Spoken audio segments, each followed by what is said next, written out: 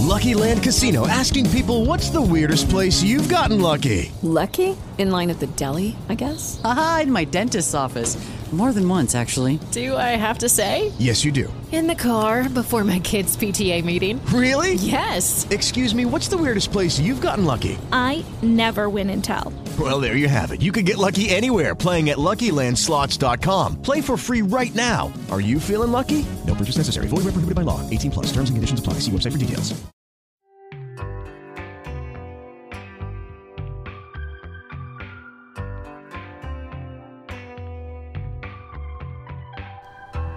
Good afternoon, Mets fans, and welcome to this week's For All You Kids Out There.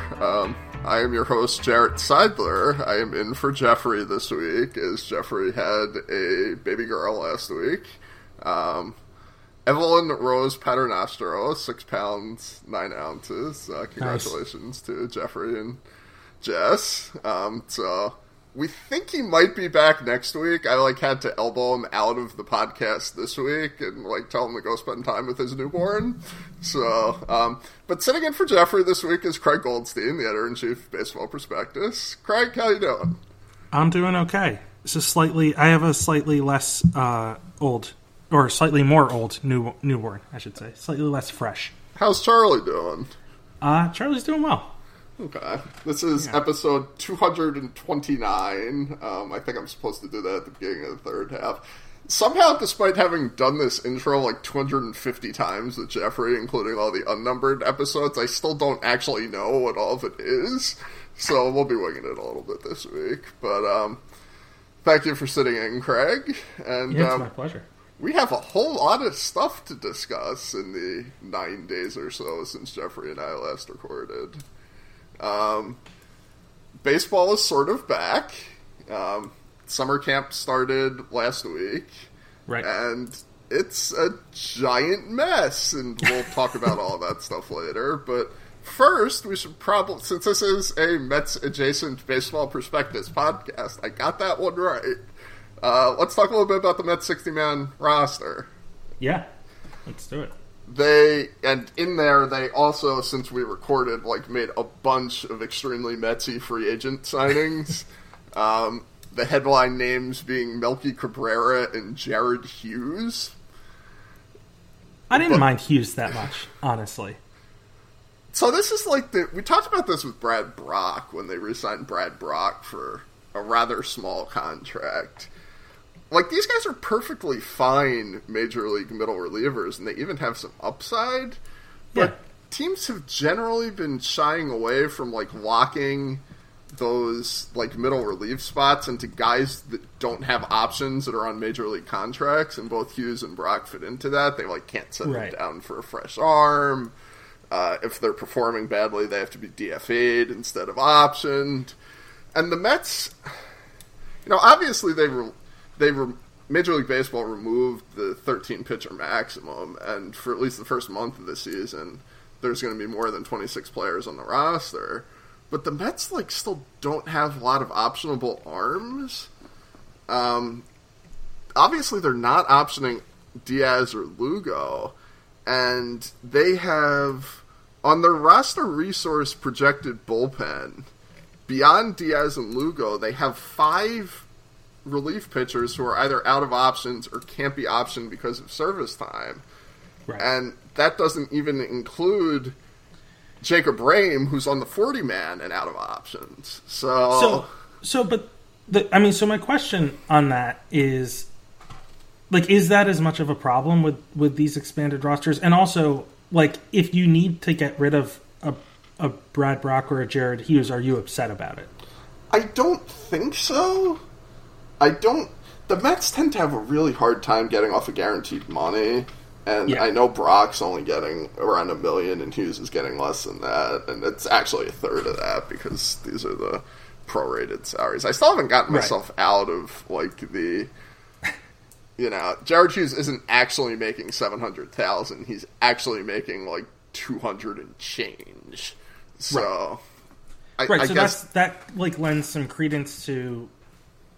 I guess I don't mind the willingness to take on these guys or to give them a quote unquote guarantee because it is guaranteed, but like it's significantly less than you otherwise would. Yeah. I don't know, that didn't bother me that much, and it wouldn't shock me either if, for example, Erasmo Ramirez was one of those very Metsy type guys to bring in. Yeah. Like if he ends up making it, like he's not on the roster right now, but he could be. Yeah, he's probably in a better battle with like Walker Lockett for like that last bulk guy spot, but he could easily make it over like Paul Sewald or Daniel Zamora or Rame or Drew Smith or. And my guess is that you could, if they want to, right. So any of those guys you mentioned, except for Lockett, can be optioned, but they could probably, especially when the roster crunch comes and like these teams are setting their rosters. Before the season, Lockett probably gets through waivers. I mean, if they need to. Yeah, they brought a whole bunch of dudes in. Hughes was the only one that got a major league contract. And Jared Hughes has been a mostly good ground ball specialist middle reliever for a while. He didn't have a great year last year. I think he's 35. I think he just turned 35. So he might just be cooked, but as major league minimum, slightly above major league minimum signings go, it's fine. Like if they signed him to this contract in January, I don't think anybody would have batted an eye. It's a little weird for him to have not gotten a major league contract all offseason and then suddenly get him when things open back up. That is a little odd, but like you said, like he kept his ground ball rate around 60 last year. It had previously been a little bit higher than that. It seemed like he really just got hit by the home run bug, which you could argue you should expect to continue seeing, but it wasn't that bad the year before when there was, the balls were still flying somewhat substantially, and that includes 2017 as well. So I don't know. I was scrolling to see if his velocity dropped off or anything, but it's mostly been the same. It's it was 94.5. It dropped off in 2018, but his results didn't. It dropped about a mile, and he was still in 93 last year. So, and again, he's probably better than Paul Sewald if he's the same or a little bit better. And it's never bad to have more of those types of guys in. They also signed a boatload of NRIs, one of whom might be good and most of whom almost certainly aren't. The one that might be good is fellow 35-year-old Melky Cabrera, who has roughly continued to be Melky Cabrera in his decline phase. Yeah, he's almost 36. He is someone who... I think Jeff tweeted about this, honestly, but I think it was the dead-on accurate take, which is that if you don't overuse him, he's fine, right? Like, he's a good contact guy. If you want to use him, look, expanded rosters, pinch hitting, something like that, like, that's probably fine. Maybe a Sunday outfielder or or DH type of thing. But the problem is that, given it's the Mets, they'll find a way to, like, DH him twice a week. Yeah. And that's not good. Because it's really just batting average right now. You're getting contact, and there's not much power. There's no on base. It's very easy to see him like cutting into like Brandon Nimmo's playing time against lefties or something. Which would be just, beyond frustrating. Right, but their outfield depth is so bad that when these rosters were initially announced, before they added some NRIs and added some more of their own guys on renegotiated deals like Ryan Cordell and Jared Parker, the only reserve outfielder in camp was Joshua Fargas, who has never played in the major leagues and is best known for being really fast. I was going to say he probably shouldn't, but is he someone you think gets a chance as like a speed guy for these new extra inning situations? I think there's a chance. Certainly he's like a guy that would have been like an interesting September guy in past years, like way past years before teams started carrying 13 pitchers. And he was having a big spring training and isn't like completely useless with the bat. Like as quad A speed guys go, he's like got more offensive utility than like Terrence Gore, probably. Right. He's also not as fast as Terrence Gore, but yeah, I could see him making a 30. I almost think like him and Melky and might be in like a battle for one roster spot that might not even exist if they end up carrying 15 or 16 pitchers. Right. Well, and the other thing with Fargas is he's, and I apologize if you said that, he's Rule 5, right? No, he's just an NRI. Oh, he's just an NRI. Yeah. Okay.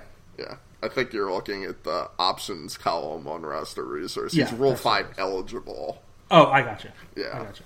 So, he's not... I also remembered him as a Giants guy. Yeah. So I wasn't sure if that's how that happened. They also brought in... Breathes in deeply. Gordon Beckham. Which is a choice that they made. I mean, when they announced Melky and Beckham back-to-back, it was a special moment. Yeah. And I assume he's just in camp as like a break glass in case of emergency guy, but Gordon Beckham hasn't been a good major leaguer in literally a decade. Right. And there's nothing Gordon Beckham can do that Luis Guillorme can't do better, and he's already around. And is there anything like if you put Andres Jimenez in the majors, would he do anything worse than Gordon Beckham at this point? Certainly a better defender. Right. I mean, it's definitely possible. Like in a 60 game sample, Gordon Beckham has the edge on Jimenez as a hitter. Yeah. But like it's not much of one if you're gonna assume that. So whatever, they've got mid-30s Gordon Beckham, and they also signed Hunter Strickland. And I mean, exciting for the Phillies. You know, the Strickland Harper matchup. Yeah. At some point. Do you think Hunter Strickland makes this roster? I think there's a good chance. I mean, look, I was talking positively about Jared Hughes. I don't think Strickland is that bad. Like, he's definitely limited, but he's not that bad, right? What would Wilmer Flores' triple slash line be if he could only hit against Hunter Strickland? Because all he would get is dick high fastballs. Because that's all Hunter Strickland I mean, I say throws. that he had a 5.5 ERA last year. It was pretty bad, but you know, he still throws hard. Like I don't know if we're still in the mindset that we were in however long ago it was, that relievers, especially in a small sample, are just a crapshoot. Yeah. But like, he throws hard enough that in a 60-game season, you're going to get 25 innings out of him, probably. Yeah. Could he be good for 25 innings? Yeah. He throws like 97. He's fine. 25 innings is basically Voros' law territory here. Right. So, and I don't mean that to, but like, he's also not like uniquely untalented, right? Yes. Like, he's not garbage. Like, he's just not good. But he throws 96. I mean, it's straight. It's not good. The Mets have kept Ty Bachelor on their 40-man for like 4 years now, and he's basically the same pitcher. Yeah. So, I mean, like, again, like, could he outpitch? I mean, do you start a season with him on the roster and keep, you know, maybe you option Sewald or Zamora or, you know, someone who has options and isn't a lock to be better or, like, you know, significantly more talented? That's a way to go through life. And, like, again, if you DFA and, you know, put Strickland on waivers, do you care? Probably not. Yeah. Like, it's just, he's kind of there. They also re-signed a bunch of the guys that they had in camp to deals that don't have opt-outs and didn't have incentives, minor league deals. So, like, Ryan Cordell, Jarrett Parker, Jason Shreve, Erasmo Ramirez, who you previously mentioned. And given the fact that we've just mentioned, like, 15 fringe veteran NRIs that are in camp, Max Moroff, Eduardo Nunez, Matt Adams, Rene Rivera, they did not bring a lot of their prospects to camp. They didn't. And they were one of the few that I feel like most teams brought, I don't know, somewhere in the range of 5 guys. Yeah. But yeah, no, they definitely, I mean, and does that say anything to you about like their plans, or just that like they I don't know. So the two teams that were I'm writing about this over the next couple of weeks for BP, the NL East preview, which I did first because I was kind of lazy and could do that one without really looking anything up. Is going up probably tomorrow or Tuesday. You might actually know the answer to that. Probably whenever Nick finishes editing it, because it's like 5,200 words. But in initial looks at the rosters, the two teams that were really prospect light were the Mets and the Orioles. And I saw quotes from both Van Wagenen and Elias that indicated that they just physically didn't really have space yet because they're still working on their satellite places, and they kind of want to focus on the major leaguers while they could only bring in in the Orioles, 48 or 50 guys. How many guys are on the Mets? Because the Orioles was pretty low, right? It was in the 40s. Yeah, the Mets are, I think, in the low 50s. They're not quite as low. So they have room to do it.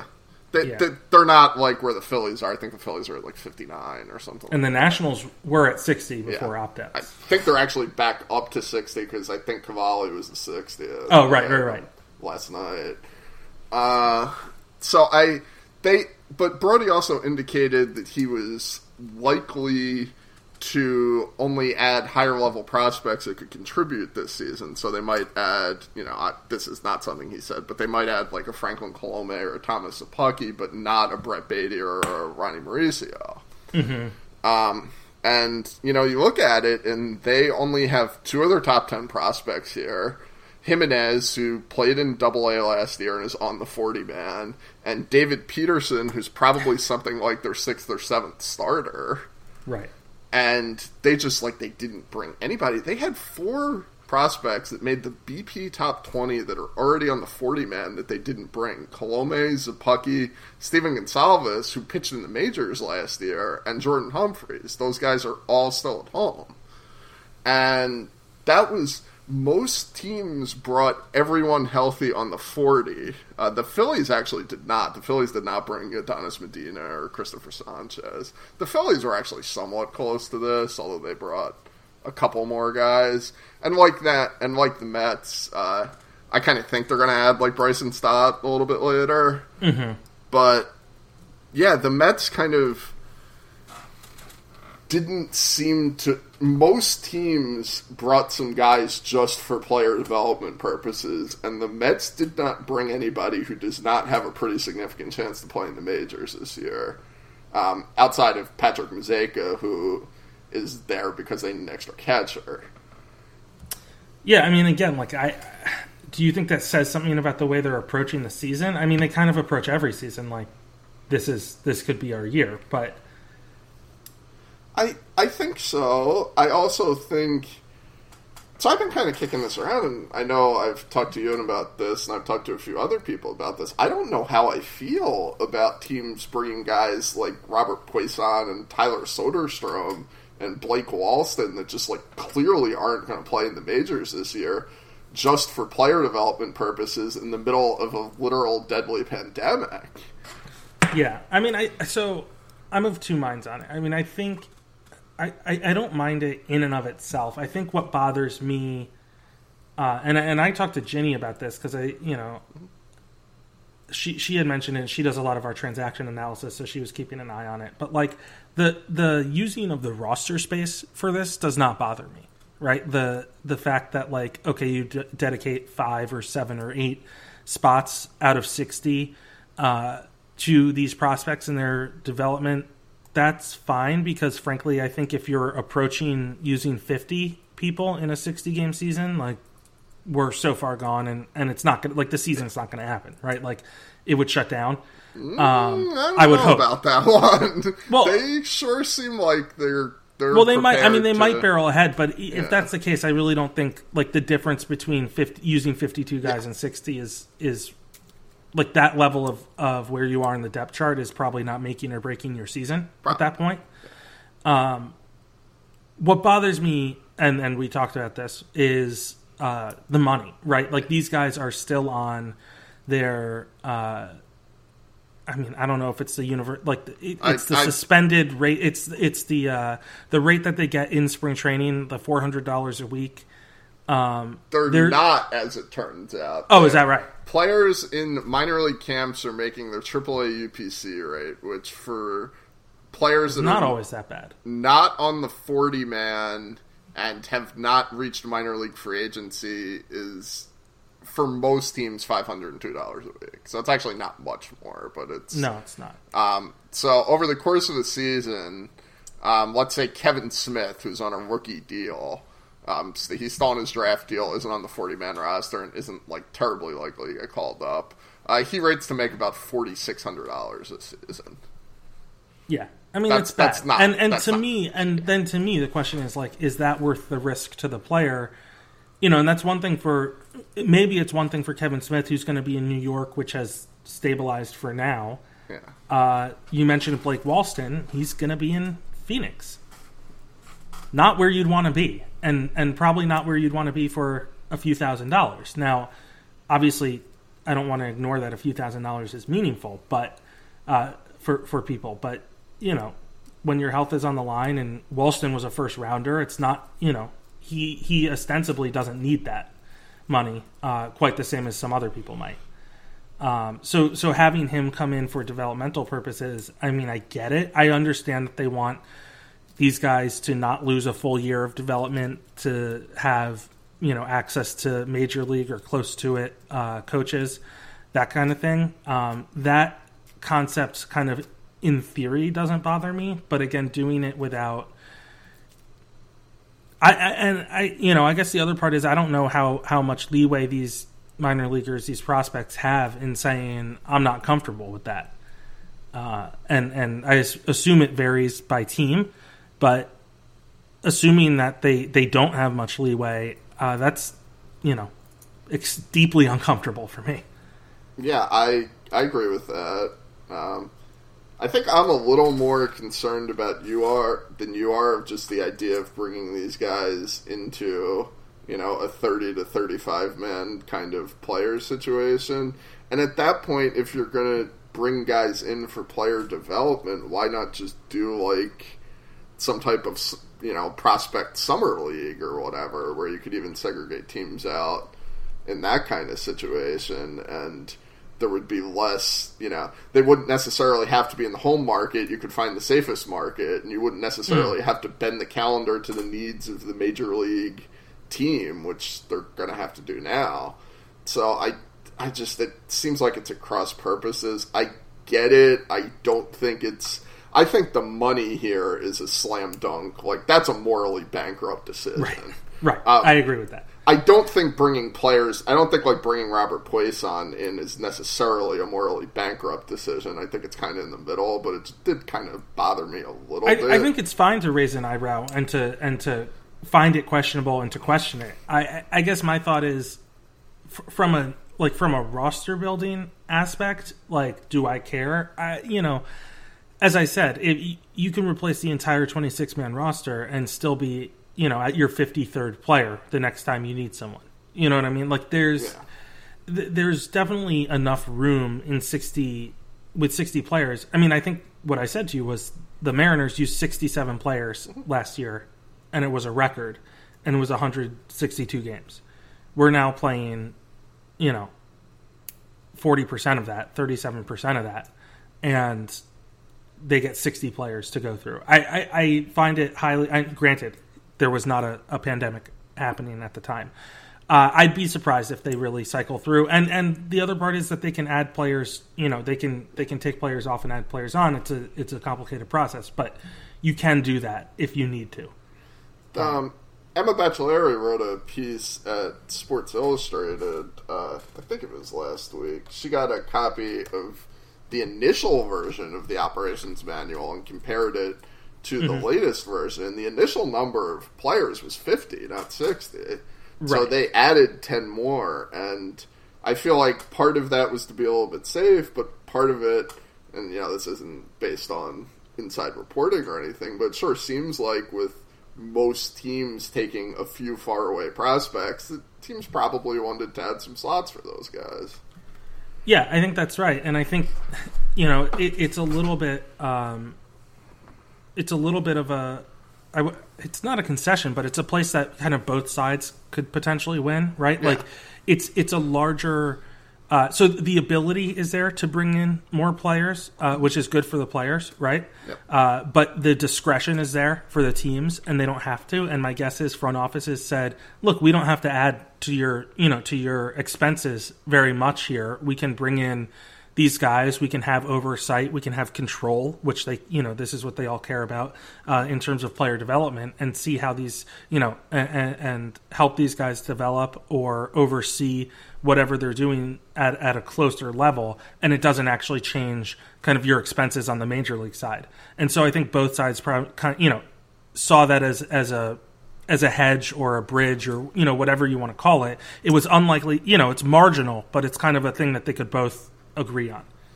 Yeah, it's not a problem for the Players Association. Isn't going to argue against it. And again, with only paying the players their AAA rate, they're barely making more than they were making to sit at home for the most part. So. Right, and my guess is that if you're in the front office, you would argue and say, listen, $400 a month is worth it for our ability to, to get a sense of where these guys are at in their conditioning, in their, just after this layoff, and give them some instruction. But there's some guys, like the most egregious one I've run through so far is Will Banfield, the Marlins system, who hit like 195 in the Midwest League last year. And granted, most teams brought in 5 to 7 catchers, which I assume is to avoid, like, you need to have extra bullpen catchers, so at that point you might as well bring in your catching prospects and put them on the 60-man.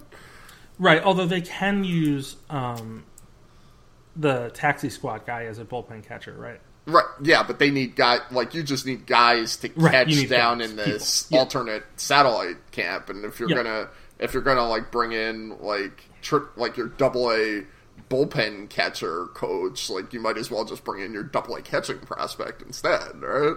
Right. Get him some reps. Yeah, I mean, Banfield was a second rounder, right? Yeah. Not that long ago. I mean, 2 years ago, I think. But if you put him in the majors this year, he would hit like 080. Like, he would hit like a pitcher. Basically. Oh, right. Yeah, no, I think he's there to catch bullpens and maybe get some instruction. But, yeah, like, Robert Pueson's is 17 and is yet to make his professional debut, even though we've been talking about him for 5 years. That, to me, feels like a control thing, yeah, right? It's just, I don't even know if he's going to get that many reps or the instruction is going to be... I mean, because in reality, like, would you think he was going to play a ton in the DSL this year? I think he might have came stateside to the AZL. I don't...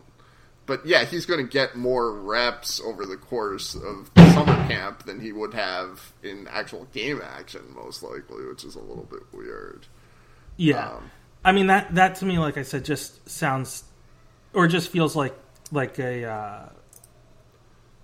it just feels like control. Like, we want him here, and even if we're not going to put him through many paces or do that much stuff, it's just we have him under our supervision kind of thing. And again, we don't know necessarily the individual player's situation. He may not have had somewhere to go back to where he could train, whereas... Right, well, that was a really interesting one in, we mentioned Blake Walston in Arizona. Yeah. Christian Robinson is not on their list because he's already in Arizona because he was unable to go back to the Bahamas. Yes. Injured players, so like JT Ginn, the Mets can still have in St. Lucie if they want, although I think he's actually rehabbing outside the facility. But injured players or players who were unable to travel home are still allowed to use team facilities already. And some of these guys, some of the baseball camps or their off-season trainers are doing, training too. Like, I know Driveline has sprouted up several facilities for players in different parts of the country to train at. So you might not necessarily need them to report to get an actual training, but there are guys that, for various reasons, wouldn't have that available to them. Like, guys, the best they can do is just, like, throwing off a flat ground into a net. There are guys that are in that situation as well. So I think it does... There's, like, some room for... I don't want to be, like, painting everything under one brush. Like, these situations are individual to an extent. And just out of curiosity, because I hadn't thought about it, I assume Robinson gets the spring training per diem, right? Or, whatever it is. Yeah, I assume he's still getting the $400 a month. Would be my... So it's just interesting, but that was like kind of, I don't want to say like found money, but like he's already there, so they don't have to dedicate a spot to him, but they still get to incorporate him. I don't know if he has to be at the secondary site or if he has to be at their actual facility because of his inability to travel or whatever, but like they get to work with him, and they've been able to work with him the whole time, such that facilities were open anyway. Yeah, and I'm sure he's not the only player. He just is the only one that got mentioned. There were one of the more notable ones. Yeah, there were players that were unable to travel internationally back in March and just got stuck at the spring training home. There were major league players that happened to too. Yeah. What are your kind of initial thoughts on how these camps have looked so far? Are you excited to have baseball back? Yeah, I am. I mean, so I'm conflicted. Yeah. I think I've gone on the record a few places that I don't think there should be a season. But like, do I desire a season? Yeah, I do. Well, first of all, I mean, I have kind of selfish motivations. I'm the editor-in-chief of a baseball site. That's my job. My job is a lot easier and certainly more safer when there's a season happening. But beyond that, like, I think I sent a clip to Jeff, and now I don't remember who it was, but it was just like batting practice. I know I watched Vlad Jr.'s like hitting some balls, and like you just hear him like clank against the seats and stuff like that. It sounds good. It's nice. There's like a, I assume you feel the same way to some degree. Like, we're at the park enough, and we watch enough that like there's a catharsis to having this thing that hasn't been there back. And even if it's just batting practice, like it's not just a sense of normalcy, but like we obviously like we love this game and this part of it. And so, it's been, I wouldn't say that it's gone smoothly for a lot of the summer camps and stuff, and players reporting. I know the Mets had, someone reported that Ahmed Rosario and Marcus Stroman weren't there, and then people were all in a tizzy about whether they were just not reporting them being on the COVID-19 IL yet and that kind of thing. And Stroman was like, yeah, I'm driving and I'll be there tomorrow or whatever. So like there's a lot of stuff going on in that vein where like guys just haven't shown up. Sean Doolittle just today was talking about how his initial screening, they haven't gotten the results back yet, but he's already been tested a second time. So there are a lot of issues on that front. And I have a lot of internal conflict about, watching this all happen. And do I think it's worth it? No, I don't. But like, is it, if it happens, will I watch it and will I enjoy the act of the game going on? I think I will. I think that's around where I am, although I don't actually know if I'm going to feel comfortable watching. Again, I'm a baseball writer. I'm going to have to watch some amount of this for professional reasons, and I'm certain, I'm probably going to be writing 20,000 more words about it over the next 2.5 weeks, but I don't know, like, how good I'm going to feel about it until the games are actually happening, until we're in, like, Game 6 or whatever, and it's just, like, the random Thursday night, let's turn on the Mets, and then, find whatever West Coast game is interesting after that. I don't know how I'm going to feel about it at that point. Hopefully I'll feel good about it, but I really don't know yet. In terms of the initial opening, it's kind of been a mess. The actual physical protocols, I think, have been pretty good from what we've seen, but the testing has just, So, Major League Baseball and the Players Association jointly reported, I think this was on Friday night. Is it Friday night or Saturday morning? I think it was Friday night. Yeah. Over the weekend, they reported what turned out to be incomplete testing results from intake only, which was that 31 players tested positive. And that was because of how it was originally reported, people thought that that was like the complete picture of COVID in baseball, and it later came out that that was only the intake testing and didn't include dozens of players who had tested positive outside the intake testing, and also was not a complete picture because a lot of tests aren't back yet. You mentioned Doolittle already. The A's actually had to cancel their practice today. We're recording this on Sunday because their intake testing results aren't back yet. Still, several days later. And within there, it's also, like, these are 31 people that have a potentially deadly virus. Like, that's not, the number to celebrate would be 0. It's not 31. And especially because it's not actually 31, it's actually like 60 or 70. But right. I saw some people going through kind of the prior announcements and stuff, and like you said, it's much closer to 70 as a baseline. Like, it could be higher than that, to be very clear.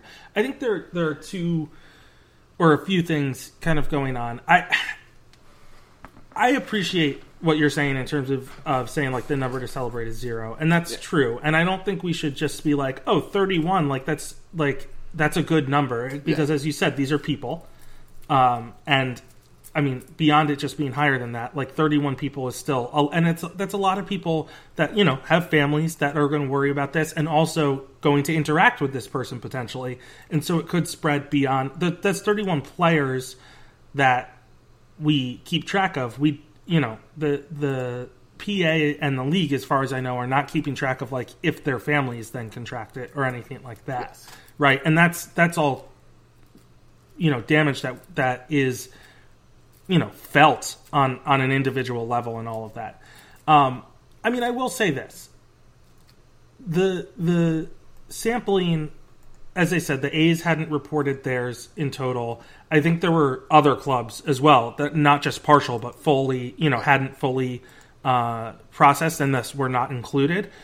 I will say, I don't think it's wrong to say 1.2% out of the 3,185 samples is something to be, you don't have to be happy about it, right? But you could say, like, that's not as bad. It was not as bad as I expected, based on the NFL, not the NFL, I'm sorry, the NHL rate, which was, I think, in the 5% range, 5.5% range, and the NBA, which was in the 7-ish percent range. And again, as you said, this is not holistic. I don't think people should look at this and say MLB is doing a good job, because, as you said, this is kind of presented in a way to curate the stats to kind of, as people say, like, you can say anything with a set of statistics, right? They've tweaked it and presented it a certain way, and I think we need to be aware and call that out. That said, the fact that they could generate 1.2% out of 3,100 samples is not the worst thing to me, I guess. Yeah, it's not. But I don't think people should be satisfied with it and say, like, okay, they're all good. Like, that should be very clear. Yeah, like, again, the number here to act, like, the winning number here is 0. It's not 100%. It's not 100. 31 or, 70 or whatever the real number is. None of those numbers are enough for them to shut it down. Jeffrey and I have been talking over the last couple of weeks what it would actually take to get shut down. Well, but it's funny too, because when it shut down originally, how many people was it? It was 0. Yeah. So, I mean, in a way, like, it's not enough because they've just decided, like, there are costs that we're going to accept. But when they shut down for the first time for multiple months, it was significantly less than the number that we're getting now. Yeah. But again, I kind of think when they shut down, they were probably just expecting everything to be picked back up by April 20th. I think that's right. So a lot of things have happened in the last 3.5 months, certainly in both society and baseball. Again, we just shouldn't be playing right now. Like, no. we shouldn't be playing, and I think that's obvious. And, we're already seeing, because within that group is a number of players who are very significant factors on a pennant team. Like, this is, even just from a competitive Freddie Freeman, probably the most prominent at this point. And Freddie Freeman, according to his wife on Instagram, is really sick right now. Yeah, and also did not have it when he reported. He tested negative when he reported. Yeah, like he's really, really sick. He's not gonna. This isn't gonna be a 2-week quarantine. He picks up a bat and walks into the middle of the Braves. Right. This is not mild symptoms. This is not asymptomatic. Yeah. So, if you're worried about the great competitive integrity of the pennant race, I got some news for you. But you also shouldn't be worried about that. You should be worried about whether Freddie Freeman's going to give this to his kids. Right. That's what you should actually be worried about. And you should be worried about whether Freddie Freeman's going to be healthy and able to live a full life after this.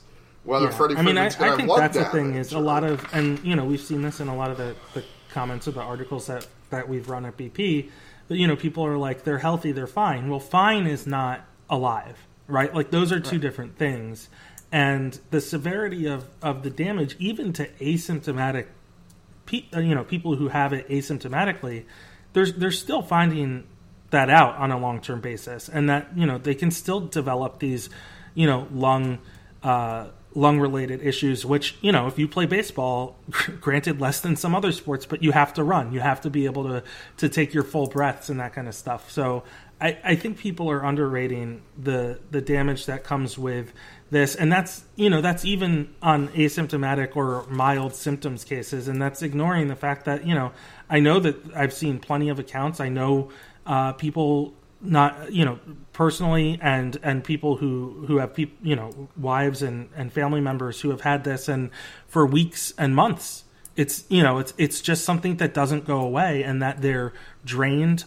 Taking a walk from the bed to the couch is like something that requires a multi-hour nap afterward, and it's just, it's just not something you recover from very quickly. I'll tell a brief personal story that's actually about me. I obviously had a heart procedure about a month ago, and before you have a heart procedure, they require chest X-rays, CTs, etc. So my chest CT showed mild lung nodules and mild lung scarring that was most likely from a recent asymptomatic respiratory infection. Well, what the fuck do you think that might have been? Right. I have no way of proving that, but I was an essential worker who was never working from home in a coronavirus hotspot, so decent chance at some point I'm going to get an antibodies test here, but I mean, it doesn't even matter, does it? And there's recent reports that the asymptomatic rate may be as much as 50%, and that some asymptomatic people are showing specifically heart and lung damage afterwards. So, right. I don't, there's a lot of like two waves here of thought that I kind of like understand why people have them, but don't think they're fair. One of them is that these guys are young and that they're not going to get seriously sick. And while it's less likely that they get seriously sick, they still might get seriously sick. Yep. And the other one is the idea, and again, I have some sympathy towards this and have kind of taught this, I've devil's advocated this with Jeffrey on the podcast a few months ago. I am an essential worker. I have to go into work every day. Why shouldn't these guys have to go in what is almost certainly much safer conditions than your median essential worker? The thing is, you probably shouldn't have to actually go in. That's a failure of society. Right. And making other people do that just to make you feel better is shitty.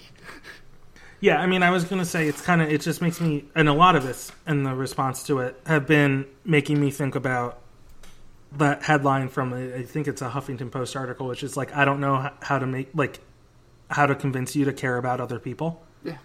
And I agree, this is a thing I've never fully understood with like hazing and stuff like that, where it's like, well, it happened to me. Well, like, it happened to you, but it sucked. Why would you want someone else to do that? Like, if it was a shitty experience for you, why would you wish that on someone else? as a former lawyer, and you're the wife of a lawyer, the bar exam is a good example of that, right? Yeah, it's like, well, I mean, why would you perpetuate this? And you know, I certainly understand the notion that, like, you know, if you are I understand the emotion, right? The idea that if you're a grocery store clerk or employee and you have to go in for minimum wage and expose yourself to this, that, like, you know, the complaints of a multi-million-dollar a year athlete would fall on deaf ears. I get that, and I understand it, but I also think, like, the genesis of that issue is that you're not getting paid what you're worth, right? Like, you're an essential worker. You have to go into a grocery store to help society function in a time that it is, like, at its most non-functional, and you're not getting hazard pay. You're not getting better benefits. You're not getting all of those things are all the things that are wrong. You know what I mean?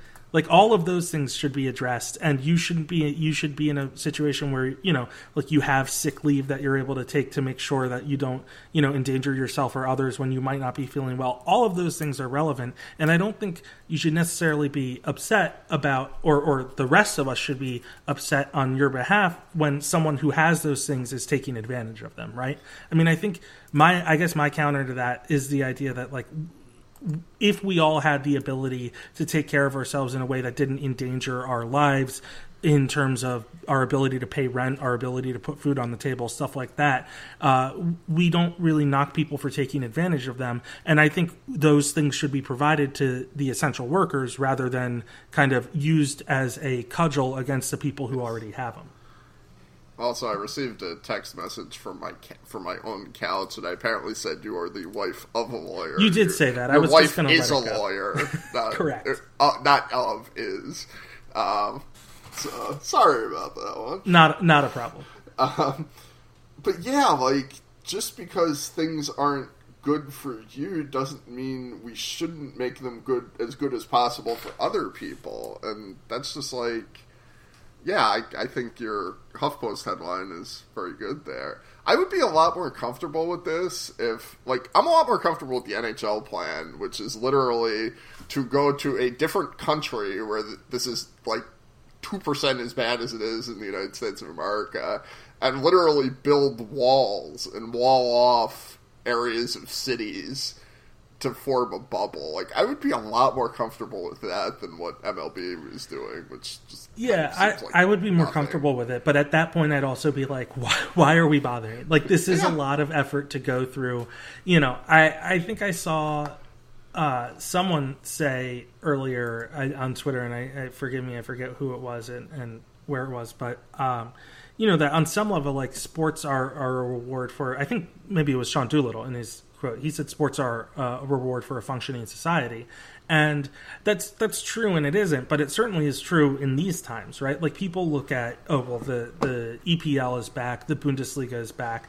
Well, you know, I think this was a Jesse Doherty headline for the Washington Post too. Is like, you know, the MLB is like following the Bundesliga's plan for return, except it's not happening in Germany. Yeah. If this was happening in Germany, we wouldn't have as much of a problem, right? Their rates are significantly lower across the country. Like, they're in a very different situation. And I get the frustration of seeing, like, other countries being able to bring their sports back.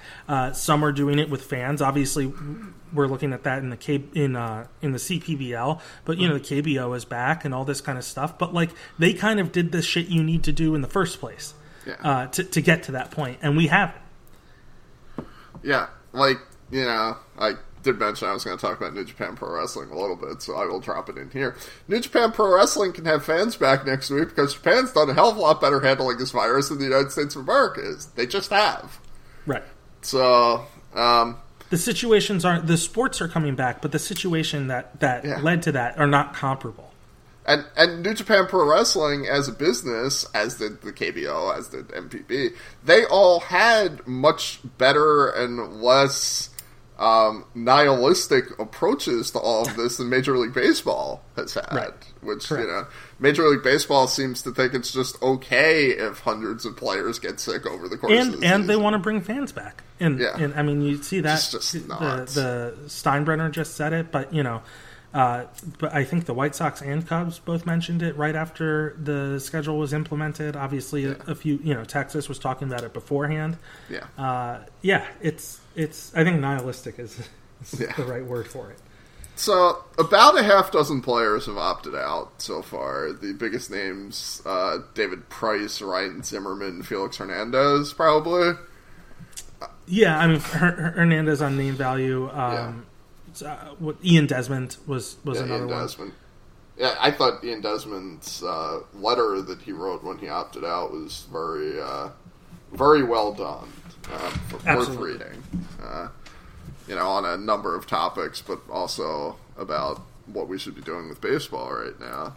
But there's multiple players, including Mike Trout, that have not publicly committed to playing out the season. Yep. And Trout's one of the only people I've seen. There have been some more recently, but he was like the first person I saw out there in a mask. Yeah. Running through his warm-ups and stuff in a mask. Yeah. And he... As we've mentioned, he had been publicly non-committal about 2.5-3 months ago about playing the season. His wife is pregnant. Yep. And due in August, early August, I believe. There were a number of players who had babies coming that had mentioned some hesitance. I believe he's the only one to still have mentioned continuing hesitance. What would it do to baseball if Mike Trout opted out of the season? I mean, honestly, I don't think it'll do that much. Okay. Maybe I'm I don't know, naive about that. But like, this is, I can't find it.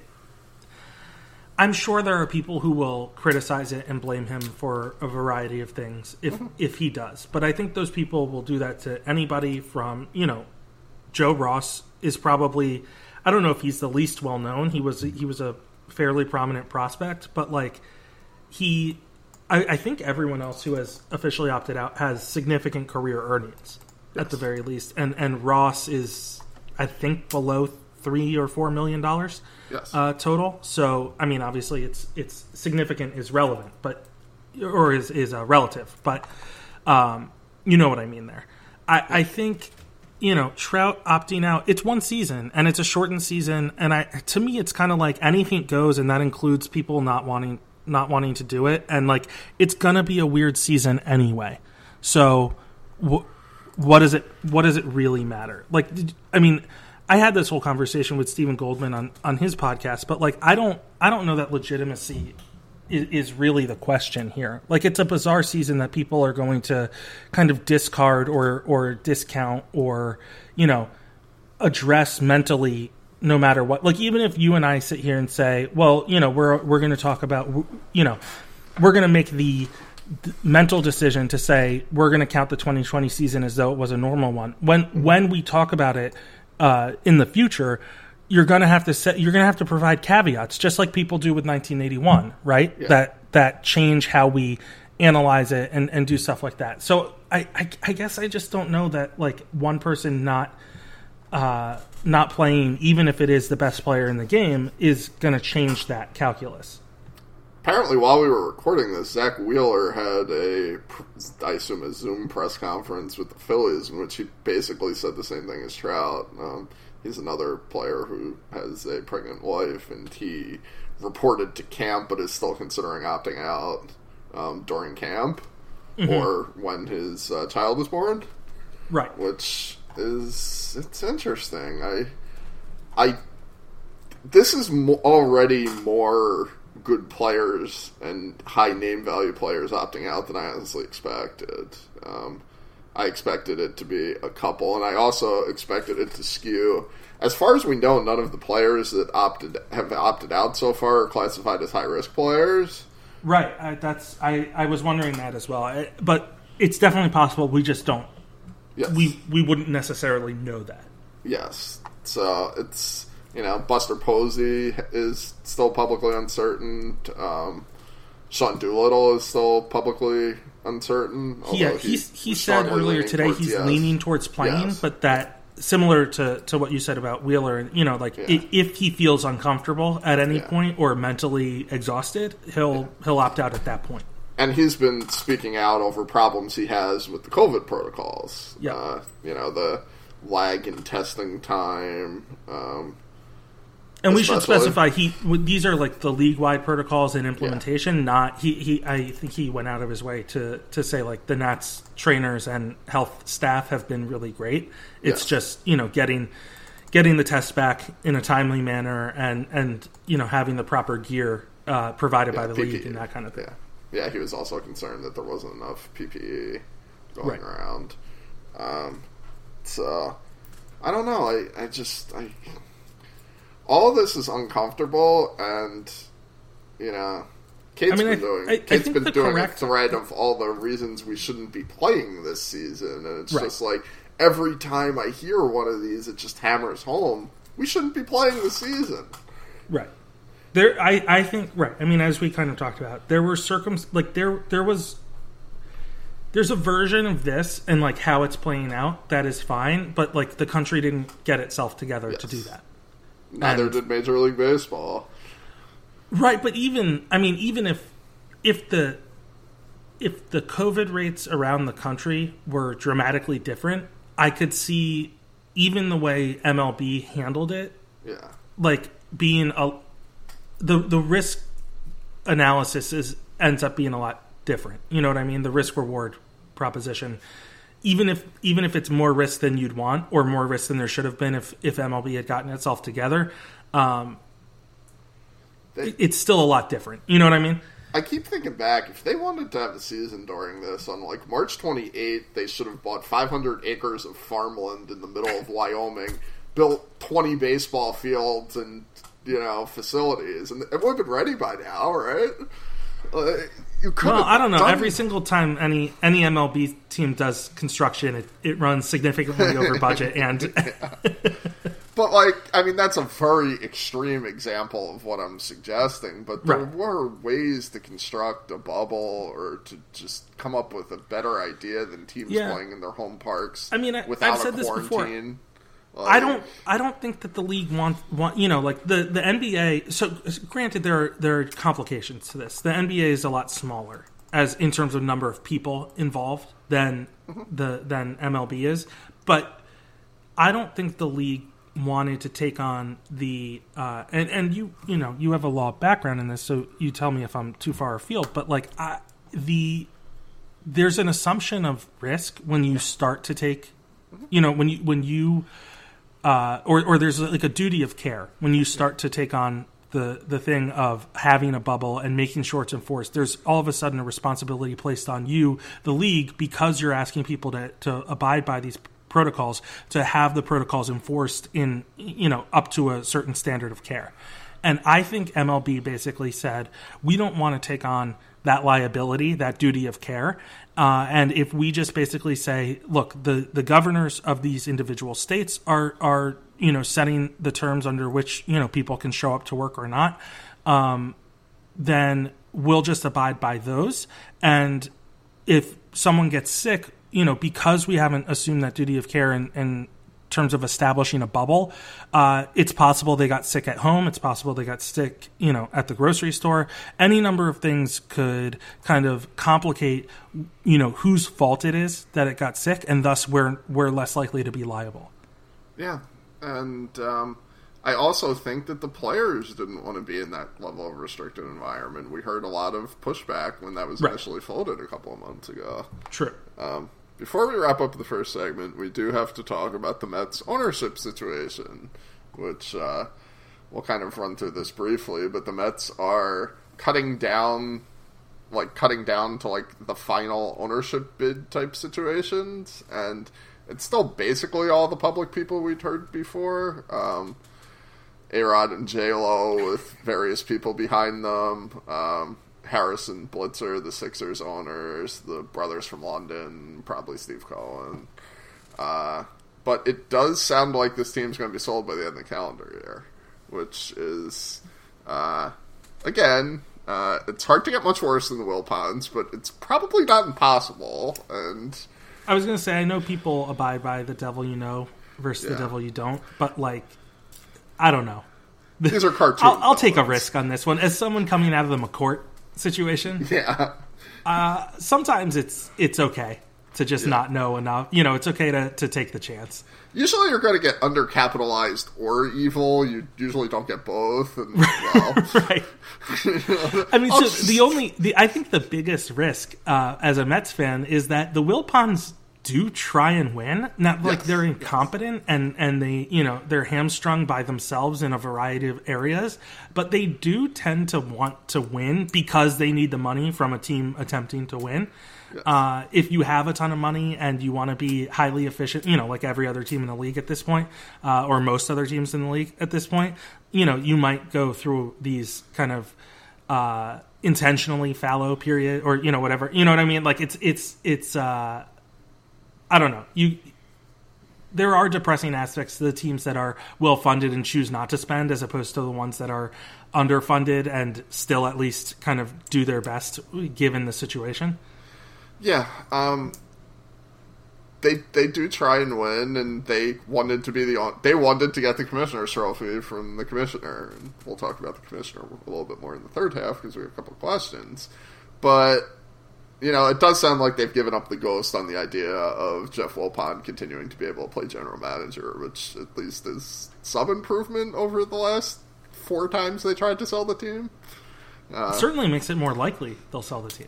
Yes. So I'd also hazard that, given the way this season is playing out, or looks to be playing out, even if it doesn't end up happening, I would bet that there's maybe 2 or 3 more teams that end up getting sold down the line because of you know, what happened in 2020. Yeah, a lot of these teams have significant cash flow issues, and that's not going to be helped by a season where, you know, we've talked a lot about teams making money, not making money, how to figure it out. Let's not be mistaken. The loss of 2/3 of your local TV revenue plus your entire gate revenue or close are going to be pretty substantial, and probably more substantial for most teams in the salary they're pulling back. So yeah, absolutely. Yeah, I mean, I've tried to be very clear that the losses these teams are incurring in many cases are very real. I think, you know, I've used the Ricketts a lot as an example. Like, you know, first of all, their TV deal is not fully set up. I think they are launching an RSN, which should be a cash cow, but Comcast is not carrying it. Comcast is the biggest cable provider in Chicago. So, you know, their TV money is not what you might think it would be. So when, you know, Ted, whoever it was, whichever one of the Ricketts came out and said that it was, you know, game day revenue was 70% of their salary. I mean, it's a little deceptive because last year they did have the WGN deal, so it's, you know, they're kind of in a state of flux, and they also, if he's grouping in all the surrounding bars and restaurants and stuff that they own into game day revenues, you know, you could maybe get to 70%. I think it's kind of a dishonest presentation, but the point is, like, it's a substantial figure for them, right? Like, I think that's real. I think the reason you don't need to care is that, like, they've stretched themselves in terms of taking on debt to finance a lot of these other things that they've bought, these other revenue streams they've invested in, and, like, that's that was a choice by them. And now that they need to service it, they're kind of in trouble. Well, that's their problem. Like, that's not something you necessarily need to take on as something to care about. While the losses can be real, they're also kind of self-inflicted in a lot of places. I believe that was Tom Ricketts who said who does, in fairness, look almost exactly like Ted Cruz. That's probably what happened, yeah. Yep, I do that too. So I did try and promise Craig that we would keep this to 90 minutes, and we're already over an hour, so we will be back in a minute with the third segment of the podcast.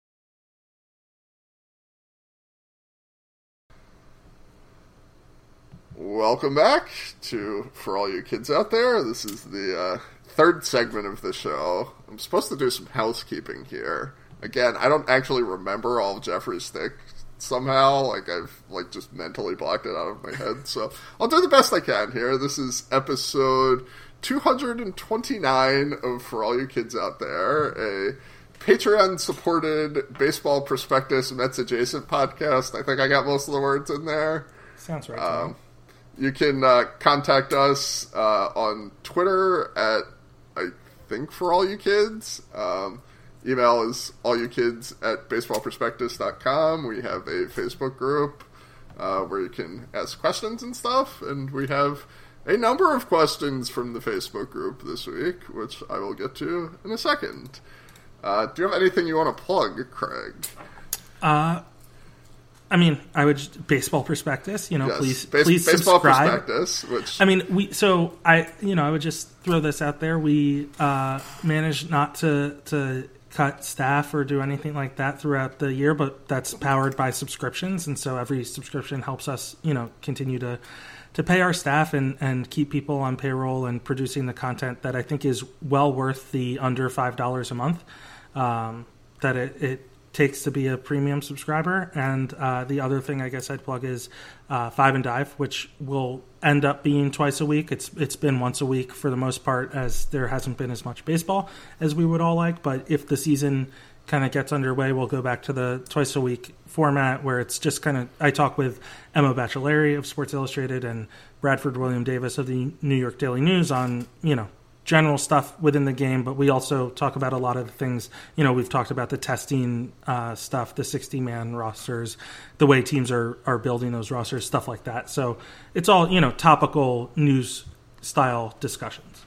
Also in the Baseball Prospectus Podcast Network, along Correct. With Steve Goldman's podcast, the Prospect Podcast, and several fantasy prospect podcasts that you would know more about them than I do. I think there's a Dynasty one and a regular one.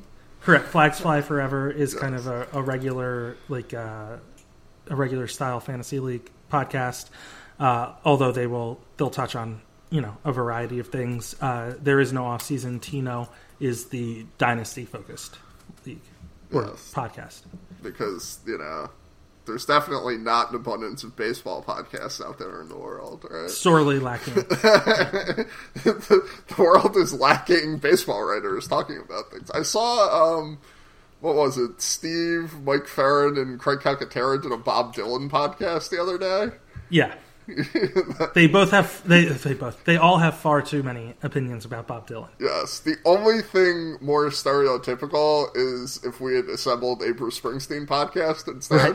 Right. Yeah. Or for the more current, I mean, if you want to get even a little more current, it would be Jason Isbell. Yeah. There you go. So we have a number of questions from the Facebook group. Some are Craig specific, since I did say he would be on the podcast this week. Some are general. So we'll try and get through them, and then we will talk briefly about Hamilton, and Craig will give several TV recommendations in lieu of me not making him talk about the New Japan Cup. The New Japan Cup has been very good so far. See the last two Hiromu matches. That's the New Japan Cup talk so far. All right, so this question is from Andy, and obviously it was a few days ago. Today is Bobby Bonilla Day, and as Mets fans, it gets rubbed in our faces every year, even though the Bruce Sutter contract was much worse. Why do you suppose that is? Is it simply just LOL Mets? Am I taking the first shot at the? Sure, you can answer the questions first. I'll pop in. You tell me, but Bobby Bonilla was like a bigger deal, kind of, than Bruce Sutter. Obviously, Bruce Sutter's a Hall of Famer. He's I understand he's a better player, but I kind of feel like Bobby Bonilla was also bad with the Mets and was emblematic of a specific down point in the Mets history. And then later came, just kind of had a weird career in which he, but that buyout was specifically out of an awful contract on what was literally nicknamed by, I believe, Jeff Pearlman, the worst team money can buy.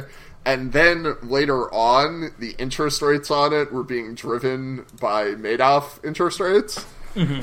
So it just it became a kind of microcosm of Metsness even though there's Michael Mayer does a thread every year of all of the deferrals around baseball, and Bobby Bonilla's annuity payment, A, wasn't really that bad for the team, and B, isn't that major compared to No, but I think it's also that he, I mean, so it's all of that. I mean, I think the big thing, I think the inflection point is that like he was not very good when it was going on. You know what I mean?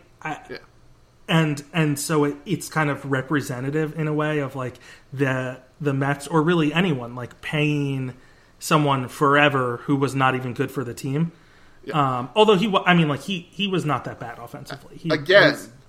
They had Bobby Bonilla on the worst team that money could buy, signed to a big free agent contract, managed to dump the contract, and then got him back later, and that's when they had to do the buyout. Right. They tried it again. Right. But the other part of that is like Bruce Sutter stopped playing in 1988. Yeah.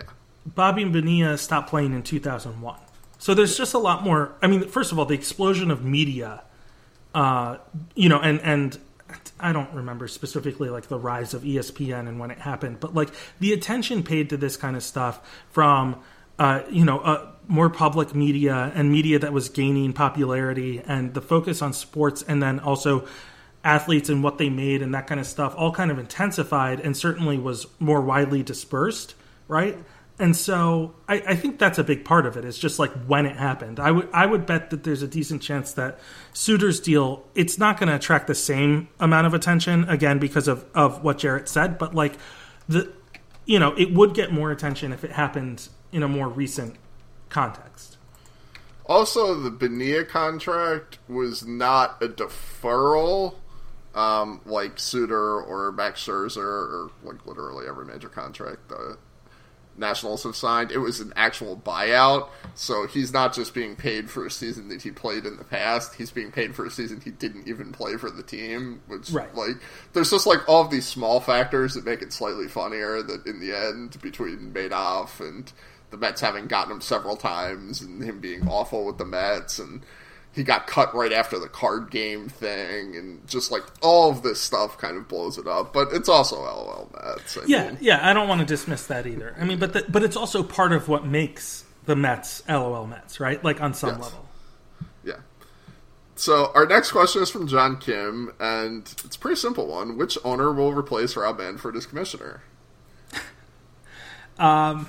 I mean, I guess the default I'd go to is like, Tom Werner was the guy who was going up against him when Manfred was elected. So I guess like he'd probably have a shot. I mean, I don't think the way to approach it is probably just like as a cynical thing, like who would be the worst kind of. And I think there's an argument for Jerry Reinsdorf, but I don't think Reinsdorf wants to do it. He's too old, I think. Yeah. If he wanted it, he would have been the commissioner when Selig took over. Yeah, right. I don't know. I mean, I don't keep track of a lot of the politicking within baseball unless it's contentious in a negotiation like this.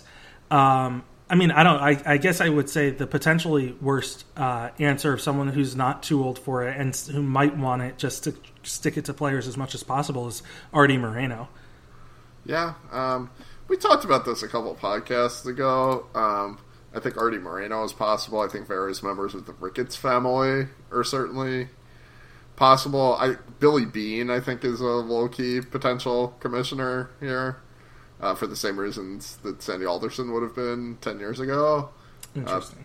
Alderson's probably too old now and too, obviously had I think with the cancer, probably not. But, the internal league office candidate is Dan Hallam. Yeah. So, do you want like Manfred, but more? Yeah. Just more.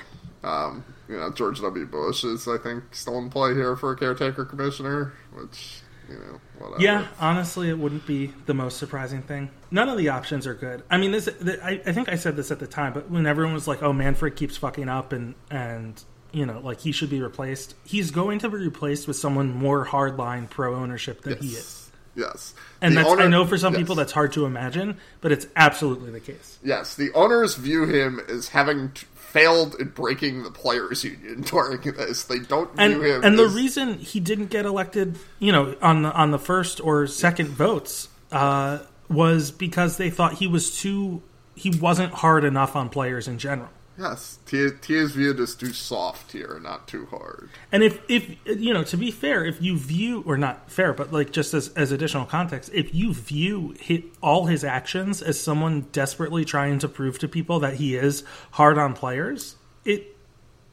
everything makes sense, right? Like, yeah. Yeah, I think it does. Next question is from Matthew. He would like our thoughts on Manfred and the grievance specifically. He says, I have lost all respect for him and that cheer squad of reporters that back up the owner's side. Can't imagine who you're talking about. Bobby Evening Gusts. Yeah, I mean, welcome, I guess. Welcome to the club. Yeah. I mean, I guess, it really depends, like, where your respect came from. Was it just because he was commissioner? Why did you respect Manfred in the first place? I don't know. I mean, like, yeah, he's a good labor lawyer. I don't think that's up for debate. I just don't respect the side that he does it for, I guess. Yeah, I think that's a pretty fair way to look at it. I don't think the grievance is a winner. Again, we've been talking about for the last month or so. The grievance probably has more value as a trade chip, and specifically a trade chip for the next CBA negotiations in 16 to 18 months, because it's probably not going to be done by then, and that's something, dismissal of the grievance has been something that the PA has traded back on previous grievances in CBA disputes, or CBA negotiations. Yeah, I think that's probably true, and so I've had some arguments with people around the industry on the value of the grievance. I don't think it's an automatic loser. And I guess the thing that seems to me is that everyone I've talked to in any kind of in depth about this considers it unlikely to be a winner because MLB tends to win these grievances. Mm-hmm.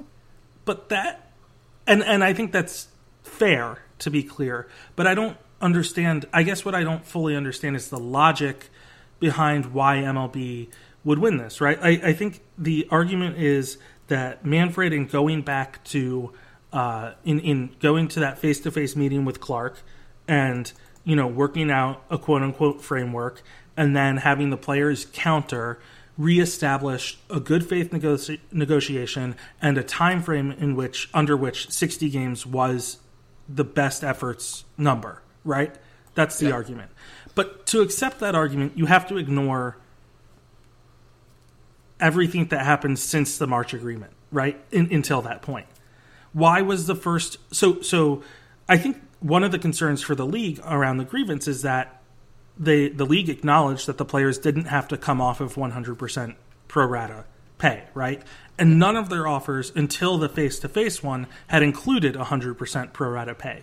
So is that good faith? And is that good faith in one aspect? And then, the timing of it also, the best efforts clause is affected by the timing of when those offers happened. But if you view them, and I think it's reasonable to do so, and I think you can make a good case for it, the timing of all of that as delaying, running out the clock to get to the point where 60 games, or about 37% of the season is left, which is all the owners wanted to pay in the first place, is acceptable or qualifies under best efforts, then you're not really using best efforts, right? Yeah. It's not... I view this kind of similarly to how I viewed the Chris Bryant grievance, in that, in and of itself, it's probably not a winner, but it's not an obvious loser. It's enough that it would probably get to the completion of the process. And the Players Association doesn't actually have anything to lose here. If they lose, they're just at the status quo. Correct. So I think it has some value as a negotiation chip. Agreed. The Bryant one ended up being in a weird time in labor negotiations, and also my understanding is that the player really wanted to see that particular grievance out. So I still don't know. I don't know if you've had any. I don't understand how they lost that.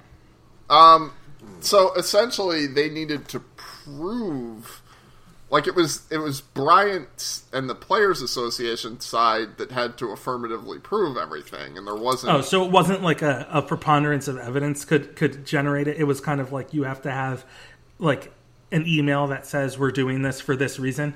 Or, a very, like, it had to be beyond, like, the league had to, or actually the Cubs, because I was actually the player against the Cubs. The Cubs, and again, the decision never got leaked. There were some articles that had some level, that had enough specificity to kind of read in between the lines. But, like, it wasn't, Mike Olt did get hurt, and right. There are like confounding factors. You could bring even up if they're unlikely to be to actually matter. You could ostensibly, work them in. The Cubs had some defenses here. Like, there were scouting reports that said his defense weren't great. There was a player that got hurt that he got called up to replace. Like, right. They did. So, but to that point on this grievance, I think I know when attorneys do these investigations, what they look for is there's potentially value to the discovery aspect as well, yes. And I don't think it's as much as people kind of assume it to be, because I think it would be potentially fairly limited. I don't know that they're going to like get them to open the books on a bunch of things, but they would get access to emails and stuff from the other side, which could. We can sit there and say, like, it's unlikely they'd put anything in writing, because I think they understand that they could have a grievance filed against them in any, in certain contexts. But it's definitely possible someone slipped up and did put something in writing in an email, and that they would have the ability to go through and get a better understanding of what MLB's understanding was at the time. And, there could be value in that too. Yeah, and again, I don't think that existed in the Chris Bryant case. I don't think there was, like, I don't think there was, like, a text message from Theo to Jed that said, hey, we're going to fuck Bryant over on service time here. Right. And that's, like, kind of what you actually need. That's what you need. Yeah. Or just such a pile of evidence, and, like, there was enough both ways on that one. But, again, my understanding of that grievance is it didn't establish... MLB ended up, and the Cubs ended up not defending that grievance as doing this is legal. Their defense was, we didn't do this. Yeah, right. Which is a different thing.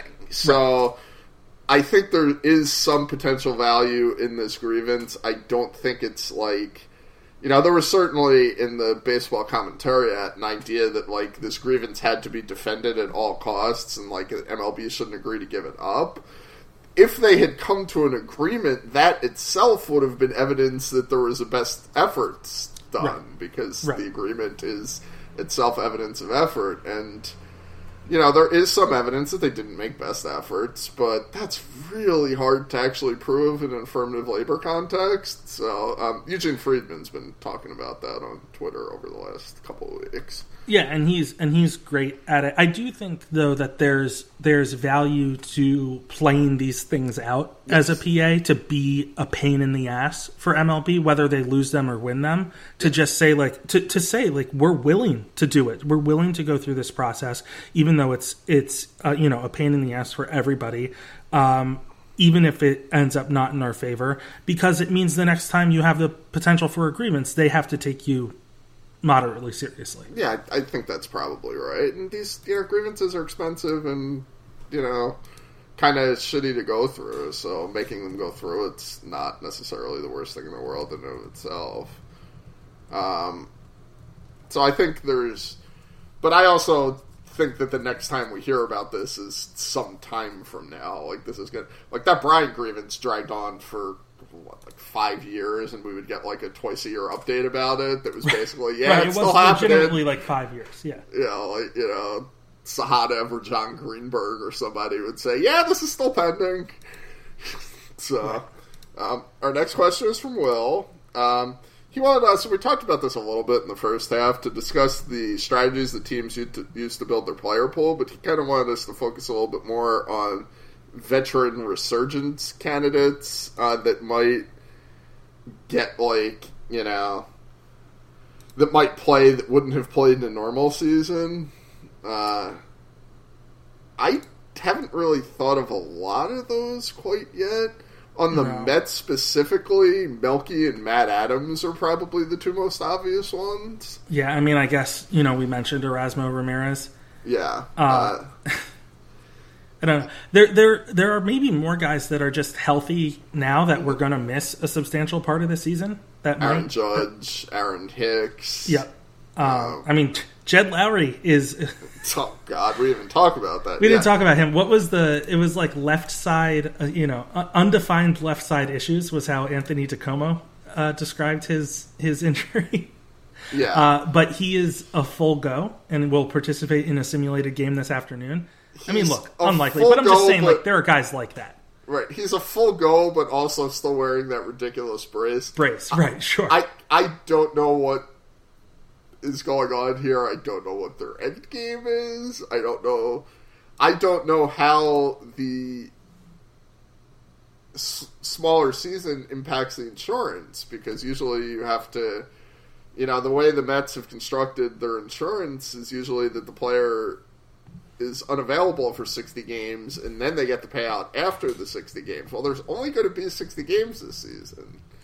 A funny thing that's actually, this is branching off of the question a little bit, the Mets actually would have ended up making out better had they never did the David Wright buyout. Because of the buyout, he's still getting the buyout amount and not the prorated amount. And the prorated amount would have been less than the buyout. So this came up, I think it was Prince Fielder.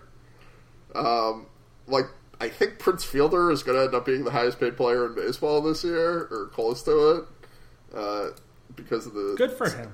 Because of the same idea. I think I'm like 90% sure it was Prince Fielder. Yeah, I could see that. Let me check. Yes, this is the last year of his contract. Because he was released, he's still making $24 million this year because he's not a roster player that can be affected by the proration.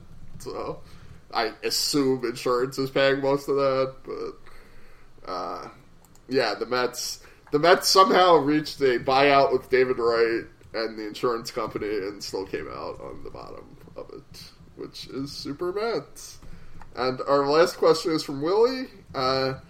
He would like us to talk about potential replacement names for the Cleveland baseball franchise, which, if you haven't been paying attention for the last few days, both the Washington football team and the Cleveland baseball team have set up review processes for their team names that are racist against Native American culture. I can't imagine these are going to be long reviews. No, and it's kind of weird because, you know, Cleveland has been fighting so hard to keep that, especially the Chief Wahoo imagery, and they just and you know, Dan Snyder has been fighting to keep his. Yeah, I don't think anyone's fought more than Dan Snyder, which is substantially more racist and problematic. You know, it's basically a slur, and yeah, as the second one of his corporate sponsors got involved, it was like, fuck, we're changing it. So, well, it also helps. I mean, for Snyder, I think FedEx was the second one, and I believe their CEO is a minority owner in the team, which kind of complicates things. Yes, also has naming rights over the field, and right. Yeah, so Willie suggested, and this is also the most popular suggestion I've seen on social media, the Cleveland Spiders, which was a earlier Cleveland baseball franchise of the 19th century, best known for becoming a syndicate franchise and literally being the worst team in baseball history in, I believe, the 1899 season. Yeah, I mean, I think there's some good logo possibilities there. I don't know. I mean, that's fine with me. I've seen people float logos already that I've enjoyed. Spiders aren't used as a nickname much. Richmond, the college or university, I should say, uses it. I think that's fine. I don't know. I don't have a strong... I tweeted a joke about being the Rollers. Everyone keeps using the Rockers because of the Rock and Roll Hall of Fame. I thought Rollers would be better, personally. People could show up with curling, rollers in their hair. I think that's like a fun, kitschy thing. Some previous names of this franchise, because they were not the Cleveland Indians until pretty deep into their history, relatively. It was about 15 years after the American League formed. They were originally the Cleveland Lakeshores. That's a little too much to say, I think. Yeah, that's tough. The Cleveland Bluebirds is actually not bad. Right, but you run into the Blue Jays, right? I mean, yeah, that's true. But that's where the Blues came from, when they were the Blues, were the Bluebirds. Yeah, Cleveland... Frankly, I think Cleveland Blues is pretty good. Yeah, it's not... I could see that. It kind of fits in with the rock and roll theme. Right, the music thing, it's obviously not purely rock and roll, but, that's... Yeah, I don't know. I like that. Yeah. The Cleveland Broncos... No. And then for a long time, they were named after their best player. They were the Cleveland Naps. I don't think we're going back to Cleveland Naps, although I did see a couple people suggest that. I saw it floated. I don't think that makes a lot of sense. But that was what prompted their name change, was that he had been retired, I believe. Yes. And that's where they settled on Indians at some point. But, yes, which I believe was after Louis Sockalexis, I think was the idea. I believe that's disputed, but that is definitely mentioned as a reason. Who indeed was a player for the Cleveland Spiders, which was the National League team in Cleveland. Because essentially, when the American League formed, was right after the Spiders became a syndicate team and completely fell apart. I think they were a syndicate for the Browns. It's been a while since I've read my 19th century baseball history. I think that would be something I would have done during quarantine, but really didn't. I've done nothing during quarantine. I haven't actually been quarantined, so well, I've still been working full time. Great point. Yeah. So I did want to end on a couple of quick kind of third half topics to replace wrestling.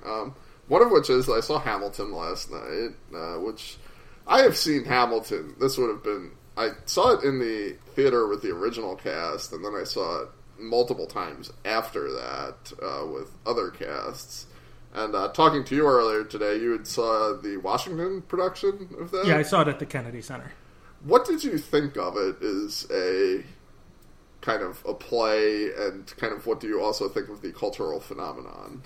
I find the cultural phenomenon exhausting, just people talking about it. I saw someone say this on Twitter, and I couldn't, and I'm sure they were not the first, but I couldn't agree more with it, which is it's fine to like Hamilton, it's not fine to make it a personality trait. That's a good way to put it. And that's kind of where I am. I loved it. I thought it was so I should point out I love musicals. So I've definitely I listened to Rent a lot before I saw it. I think I probably saw it I don't know, close to a decade into its run when it came to DC at some point. It had two of the original cast members, but I loved it. I love listening to it. I like musicals a lot in general. I did not get caught up in Hamilton before I saw it. I knew obviously it was impossible not to know about it, but I didn't listen to the I'm blanking on I didn't listen to any of the songs beforehand. Soundtrack. Thank you. My brain left me. But I didn't listen to the soundtrack beforehand. I had heard a few songs, but it didn't grab me. But then when I saw it, it was incredibly compelling, incredibly well done. It was just listening to the soundtrack, I couldn't keep track of who everyone was, and the speed at which kind of it went through. But when you're there watching it, it was just I loved it. I would see it again in a heartbeat. Yeah, I agree. I would suggest that you seek out the Disney Plus presentation. I'm assuming at some point you're going to have to get Disney Plus for all the kids' movies, right? Yeah, I think we'll get there at some point. I'd like to watch it, but it's not. I didn't feel the need to see it immediately, having gotten to experience it in theater. It's a very well done film production of a stage show. because those can be iffy, and this is very well done and very well put together and very technically good. There's several standout performers in the original cast that kind of the replacements weren't quite as good as. One of them, ironically, is not Lin-Manuel Miranda. I did not think he was a particular standout of the original cast. Leslie Odom, Daveed Diggs, Jonathan Groff, and Philippa Sue, I would say, would be the standout acting performances and singing performances for me. Especially Daveed Diggs as Jefferson more than Marquis de Lafayette. But yeah, it is really good, and I would suggest doing it. Quickly, 30 seconds of reality trash television suggestions for people that are still at home. Craig. 90 Day Fiancé, I think, is going... there's multiple series of it going right now, and I would recommend. It's just desperation on TV, and it's far more compelling than it deserves to be. So we actually kept something to the time that was allotted for it, which might be first in the history of this podcast. So for Craig, I am Jarrett. I don't know if Jeffrey will be back next week. If Jeffrey is not back next week, Craig will probably be back, and we will probably come up with some alternate format, but hopefully this wasn't too bad. Thank you for listening, and we'll be back next week.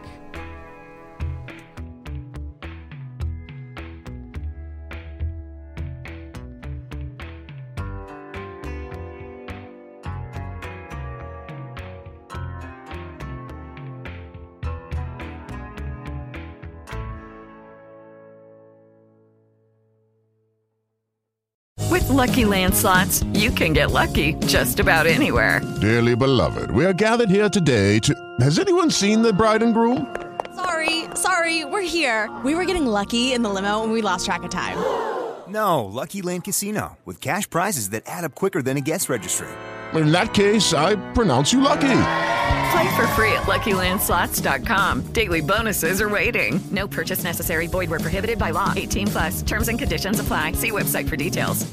Hello, it is Ryan, and I was on a flight the other day playing one of my favorite social spin slot games on ChumbaCasino.com. I looked over at the person sitting next to me, and you know what they were doing? They were also playing Chumba Casino. Coincidence? I think not. Everybody's loving having fun with it. Chumba Casino is home to hundreds of casino-style games that you can play for free anytime, anywhere, even at 30,000 feet. So sign up now at ChumbaCasino.com to claim your free welcome bonus. That's ChumbaCasino.com and live the Chumba life. No purchase necessary. VGW. Void where prohibited by law. See terms and conditions. 18+.